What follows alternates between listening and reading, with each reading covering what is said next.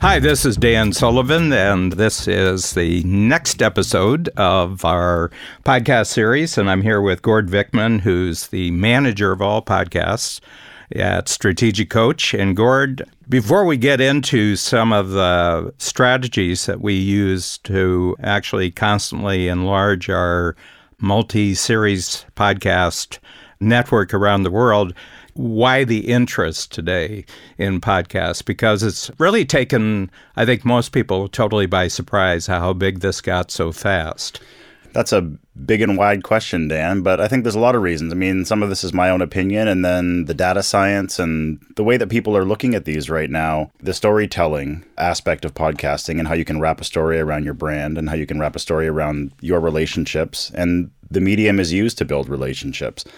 A lot of people, I think, thought these would be a flash in the pan and they weren't going to be around for very long and maybe they would just simply go away. Or maybe it would be a trend and it would become a niche thing. But we've seen here at Strategic Coach just a really, really impressive exponential, actually, growth in not only the numbers, because the sexy metric is the downloads, but also the impact that the shows are having. And, you know, there's probably a million reasons why that is, but I just think that they're incredibly effective tools at building relationships with the people who are interested in what you have to say. And a lot of people are interested in what you have to say, Dan, and what Shannon has to say here, and our other associate coaches here at Coach, and the tips that you're giving on the shows. I think people are getting value from it. And there is an investment. You know, people have said, oh, well, podcasts are free. Well, they're not free because essentially you're gifting us your time, and we do appreciate it. Those of you joining us here on Podcast Payoffs, we do appreciate it, and we recognize there is a cost associated. Time is our most valuable resource. It's not money. So you're gifting us your time. So we, in turn, need to provide value, and we need to give you something back. That's the relationship. And I think when people find podcasts that give them that which they're looking for, they are going to come back. And that's what we're hoping to do here at Strategic Coach with the 11 shows now in our network, strategicpodcasts.com, if you haven't had a chance to check out the homepage, and they're all available there for you to check out. Yeah. You know, one of the things that I looked forward so much when you joined the team here at Strategic Coach, and I actually told you this in one of our meetings, and I said, you know, you've got this experience in broadcast medium on live radio with big shows, big audiences, and you've also done documentary work, you know, of producing documentary films. You know, and I grew up in that world because a lot of people know that, you know, in my early days, I was a copywriter with BBDO. It's a worldwide ad agency, but I was here in the Toronto branch, which was the big Canadian. It was like the second biggest advertising agency. This was in the early 1970s. It was all about broadcast, and broadcast is, when I think about it, it's one way. Broadcasts are just one way. You know, you were doing it with scarce broadband. Broadband. You know, you had to pay a large amount of money to get your presentations. And the backstage expense of making sure it was perfect, because you only got one chance. And then, I mean, if it wasn't good, it got multiplied, not good, 100,000 times. And so you had this preparation of, you know, years and years, a couple of decades of actually thinking where you're sending out a one-way message. And probably the biggest thing that surprised people, that people had this experience, you know, it had to be perfect, it had to be scripted, you had to, you know, get out the right messaging. But the podcasts have become very, very popular just for the opposite reasons. Once you say something on live radio, it comes out of your mouth. You cannot grab it and stuff it back into your face. Once it's out there, it's out there. So live radio and television is a great training ground for people who are going to move into the podcast space, because you can sort of tailor your message and curate it. But we have a wonderful audio engineer, Willard Bond, who oversees all of the shows here at Strategic Coach, and he makes sure that we sound super duper, or at least as good as we can possibly sound. And on that subject of relationships, there's this great analogy that comes from the radio world, and I love to borrow things from my past life as a radio producer and radio broadcaster. It's the marriage analogy when it comes to establishing relationships on your show. So it's sort of like dating. That's what they always say. And when they're coaching you in terms of how to build a show essentially from nothing to something, they would say it's kind of like, well, you're at a party, okay? And you see someone that you think is kind of attractive on the other side of the room, so you make eyes at him or her, and he or she makes eyes at you, and then That's sort of like when the person sees your logo for the first time, or maybe your podcast pops up, or maybe someone mentions, hey, you should check this out. So now you're in that phase. And then maybe you go and you have a conversation with that person. You say hello to them, they say hello to you, and there's a little bit of a spark there. That's when they start to kind of maybe listen to your show here or there, but it's nothing exclusive yet. They're still listening to other shows at the same time.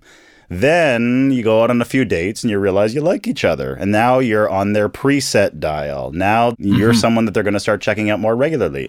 And then the relationship progresses, and eventually you ask them to go steady. And then eventually, if they really, really fall for you, a marriage might be in the cards. So you are the number one show they're listening to. You are their number one go-to. They're subscribed to your show. They listen to your show. They are vocal advocates for you. They tell everyone about you. They encourage everyone to listen to you. And that's essentially, the foundations for building a relationship with anything, with a podcast, or if you have a YouTube series, or if you have any media entity. It works for blogs too. Consider it like a marriage. So when people start these shows, and I hear this sometimes, they're like, well, I started a show, we're putting a lot of work into it, but we're just not seeing the numbers. Well, you have to remember, you're not going to go from googly eyes at the party to walking down the aisle. There is that progression, and it has to follow those steps. You have to give people a time to find you and to figure out what you're about and see if they're right for you. And if you are, and if there's a match, then they're going to be with you, and they're going to tell everyone about you. And that's how you grow the shows, essentially. Yeah. Well, the big thing people say, well, how long do you stay with a podcast particular series? So as you mentioned before, it's 10 or 11 series that we now have. And each of them is something that I'm particularly interested in, that I know that my particular listeners who are talented, successful, ambitious entrepreneurs are interested in. And we have a framework inside Strategic Coach that we call DOS. And DOS means the other person's dangers as they perceive them, the opportunities as they perceive them, and their strengths as they perceive them. So basically, when I put together the ideas for a new podcast series, it's not about what I want to say. It's my understanding of what the listener wants to hear and what specific topics they want to hear something new, better, and different about. So I think the big thing, a lot of people put the emphasis, do I sound right? Am I saying it right? And I said, if you can get this through your mind right up front, and it's just rule number one, and then I'll tell you rule number 2 and 3. Rule number 1 is it's not about you, it's about them, okay? Rule number 2 is if you're still confused, refer to rule number 1. And rule number 3 is get really good at rule number 1. In other words, make it entirely about them. And the more comfortable you get with the medium, with the technology and the process of doing podcasts, it's not about you at all. You're visiting their mind, and you're joining a conversation that they already had going in their mind with some new information, with some new insights that actually help them develop thinking that they're already on the road to this kind of thinking, and you're just giving them some new input, new insights about the thinking that they're already doing. So that's how I look at it, whether it's Podcast Payoff, or it's 10 Times Talk with Joe Polish, or Exponential Wisdom with Peter Diamandis, or The American Checklist with Mark Young. The other thing is that my most comfortable form of communication is one-to-one discussion with other individuals. So I like the going back and forth, almost tennis game kind of improv type of action that goes on, where it's really working if I'm continually surprised by what the other person says, and then it allows me to respond in a really useful way to what the other person has said. And it's just the opposite of broadcasts. It's just the opposite of that pre-preparation. I remember the British Broadcasting Corporation in the 1930s with their radio shows, that all the announcers, commentators on the BBC had to wear tuxedos when they were in the studio, and all the women had to wear evening dresses so that they were... You don't like my tuxedo, Dan? I wore it just for you today. I do like it. I was going to talk to you a little bit about that. Yeah. Did you get that discount? Was that... Anyway, that was really good. But the whole point, you can see the whole mentality that if you're wearing a tuxedo, you would talk in a particular way that was appropriate for the British Broadcasting Corporation. And so that whole notion that it's all about you, and it's how you sound, and it's the ideas and the authority, and you're representing it's who you're representing that's important, not who you're talking to. I'd never heard that Tuxedo story, but that's hilarious that they were showing up. If you could think of a less comfortable thing to have to sit there and try and broadcast and enunciate in than a cummerbund, I can't really imagine what that would be. But you have to understand that for most people, radio was very recent in their experience. So, radio as we understand it didn't really start until the 1920s, 1930s. And I remember before Downton Abbey, there was a famous series that came out of British television called Upstairs, Downstairs. Mm-hmm. And they have one episode where, for the first time, they've gotten a telephone in the house, and they were operator-triggered telephones. So you picked up the phone, and a live operator came on. So there were no numbers. But the butler, his name was Hudson in the series, it was really interesting because the phone rang for the first time, and the downstairs staff, the maids, the cooks, and everybody said, Mr. Hudson, the telephone. And he stopped, and he went and he put his coat on, his, front stage coat, as the butler. And then he went and he answered, yes. And you could see that they were still in the transition of moving into a medium where the person on the other side can't see what you look like. They can't see, but their whole perception, because they were trained in formal settings, and they were very stilted when they talked on the phone. And there were charges. They charged you for the limited amount of time that you should be on the phone, and it wasn't for chit-chatting. It took teenagers to actually introduce that. So the whole thing is the medium of the podcast. I think we're in one of those transitionary stages where I think there's a general weariness from broadcast medium, and that would include cable, that would include 500 channels that you can now get, on your TV if you want. There's just a general weariness of being talked at. Yeah. And the other thing is being talked at about something that's important to the talker but not important to you. So what I get, this was a conversation that you and I had before we came on here, Gord, that, you have broadcast and all sorts of different kinds of casts. And the word podcast, as you informed me before, it only came about because the original way that people got these shows was on their iPod. Yeah, it was a broadcast on your iPod, became a podcast. It was coined by, wish I could remember his name. He was a journalist at The Guardian. In Manchester. Yeah, and he coined the term podcast. It was just a broadcast on your iPod. Now, nobody has an iPod anymore. I'm sure there's a couple floating around. At the bottom of someone's dirty gym bag. Someone's got your iPod, but it's all done on the phone now. So, yeah, that's where it came from. Yeah, but my feeling from what's actually at work here is that it's TargetCast. Okay, so I have a concept in Coach for all my entrepreneurs. And I said, the more targeted you are about a particular type of client or customer in the marketplace, what goes on in this person's life, then almost anything you say is probably going to be interesting to them because it's about them, it's not about you. So I've spent close to 50,000 hours over the last 45 years since I first became a coach to entrepreneurs, where I just kind of done a 360-degree examination of almost every dimension that takes place in an entrepreneur's life, the different circumstances, the different challenges. And I'm like a jazz musician. I've just got hundreds and hundreds of riffs.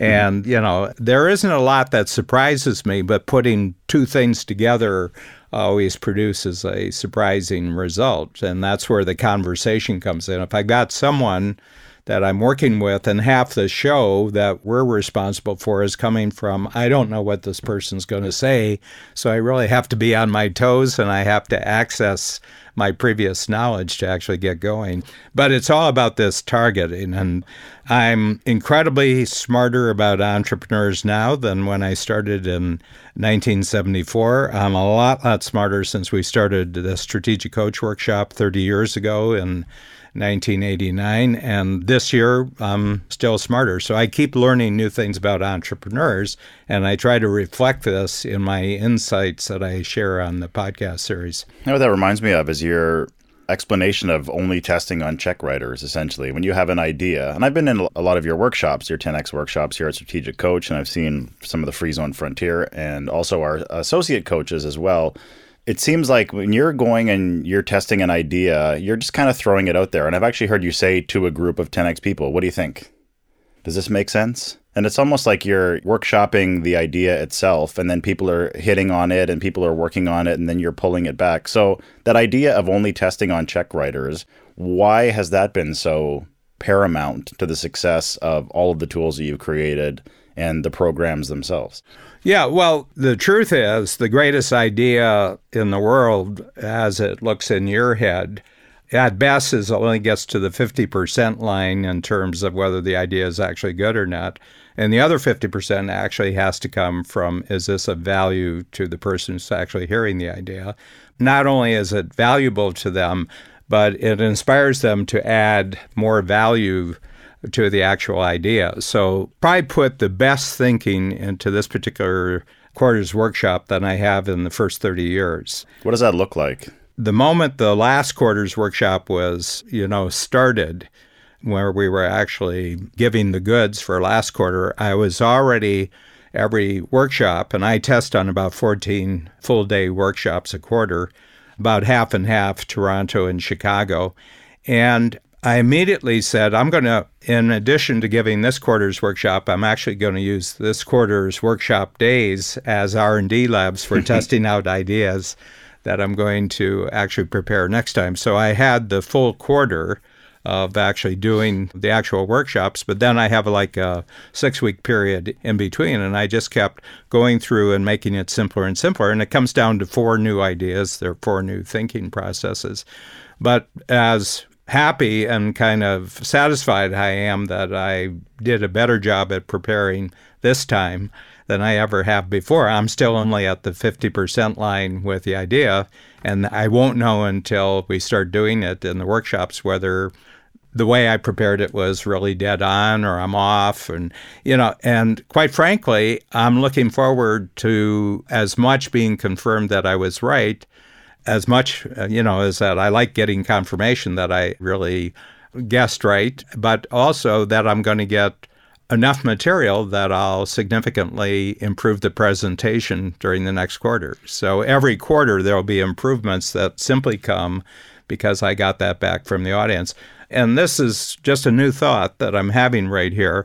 And that is, it's like theater. There's backstage and there's front stage. Backstage is everything I did to get ready for Thursday, which is front stage.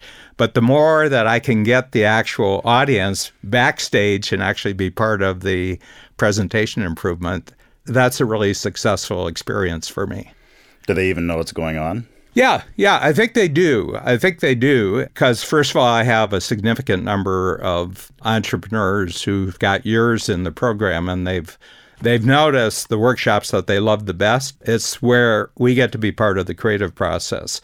The more you can make the audience part of the creative process, I think they really love that experience. And here, whatever the costs are of what we're doing in the studio and whatever the costs are for people to actually download and listen to, which is minimal. People can binge on it. So there's a far more greater control on our part of what we can experiment with, and there's a lot more control on their part of cherry picking or picking what they want to listen to. What do they call it? It's the customer avatar, essentially. Yeah. If you know exactly who you're speaking to, focus directly on that person, and you're going to reap the rewards. Because going back to bring this full circle here with the marriage analogy, when you show them that ring, they are going to say yes, because you've already established that relationship with them, being hyper-focused to what they want, testing it on them and looping back and circling back until you've kind of got that thing that you think is going to move the needle forward, and then everything just kind of builds on that. Is that not how it works? Yeah, I think so. And the big thing is that the greatest relationships that people have are the most interactive relationships, and they're the most collaborative relationships. If you just use that as your model of what works in your personal life or in your work life, or you just have a great working relationship or a great complete life relationship with another person, what are the things that work about that? And I think that what podcasting has allowed is to take a lot of the qualities of great personal and work relationships and move it into actual worldwide communication relationships with people. And that's what we're doing here on the show at Podcast Payoffs, and all the shows on our Strategic Podcast Network is the questions that we get from you from people that we meet, from people that we speak to. We wrap these up, and that's what we present back to you. So it is a collaborative relationship, and we want to thank you for joining us today. Dan, any final thoughts as we wrap up episode 8? I read murder mysteries and international intrigue mysteries, and I'm always struck by the philosophical overlay that the really best writers, and I'll give you some of mine. Michael Connelly, who writes about a detective in Los Angeles by the name of Harry Bosch, and then there's a terrific UK writer by the name of Mark Dawson, and he writes a whole series. And what I find really interesting about these writers is that they've got to create a great story, but around the story, they give an amazing amount of social, political, economic context, historical context, and you learn a lot about that, but there's philosophy that runs through it. And I was so struck by these little quips, they'll be a line long, but they're just a general reflection on life. So I've got a file on my internet. As soon as I come across them, I'll put the author down, the name of the book, and the quip. And the thing that really, really strikes me is that we want to be really, truly, truly engaged, and we no longer want somebody else capturing our time with scripted stuff where they're not even there. They're expecting us to show up, but they're not showing up. And I think more and more we're resenting things where they're asking for our time, but in fact, they're not putting in their time for it. They're not thinking through. They want to maximize the value of our time.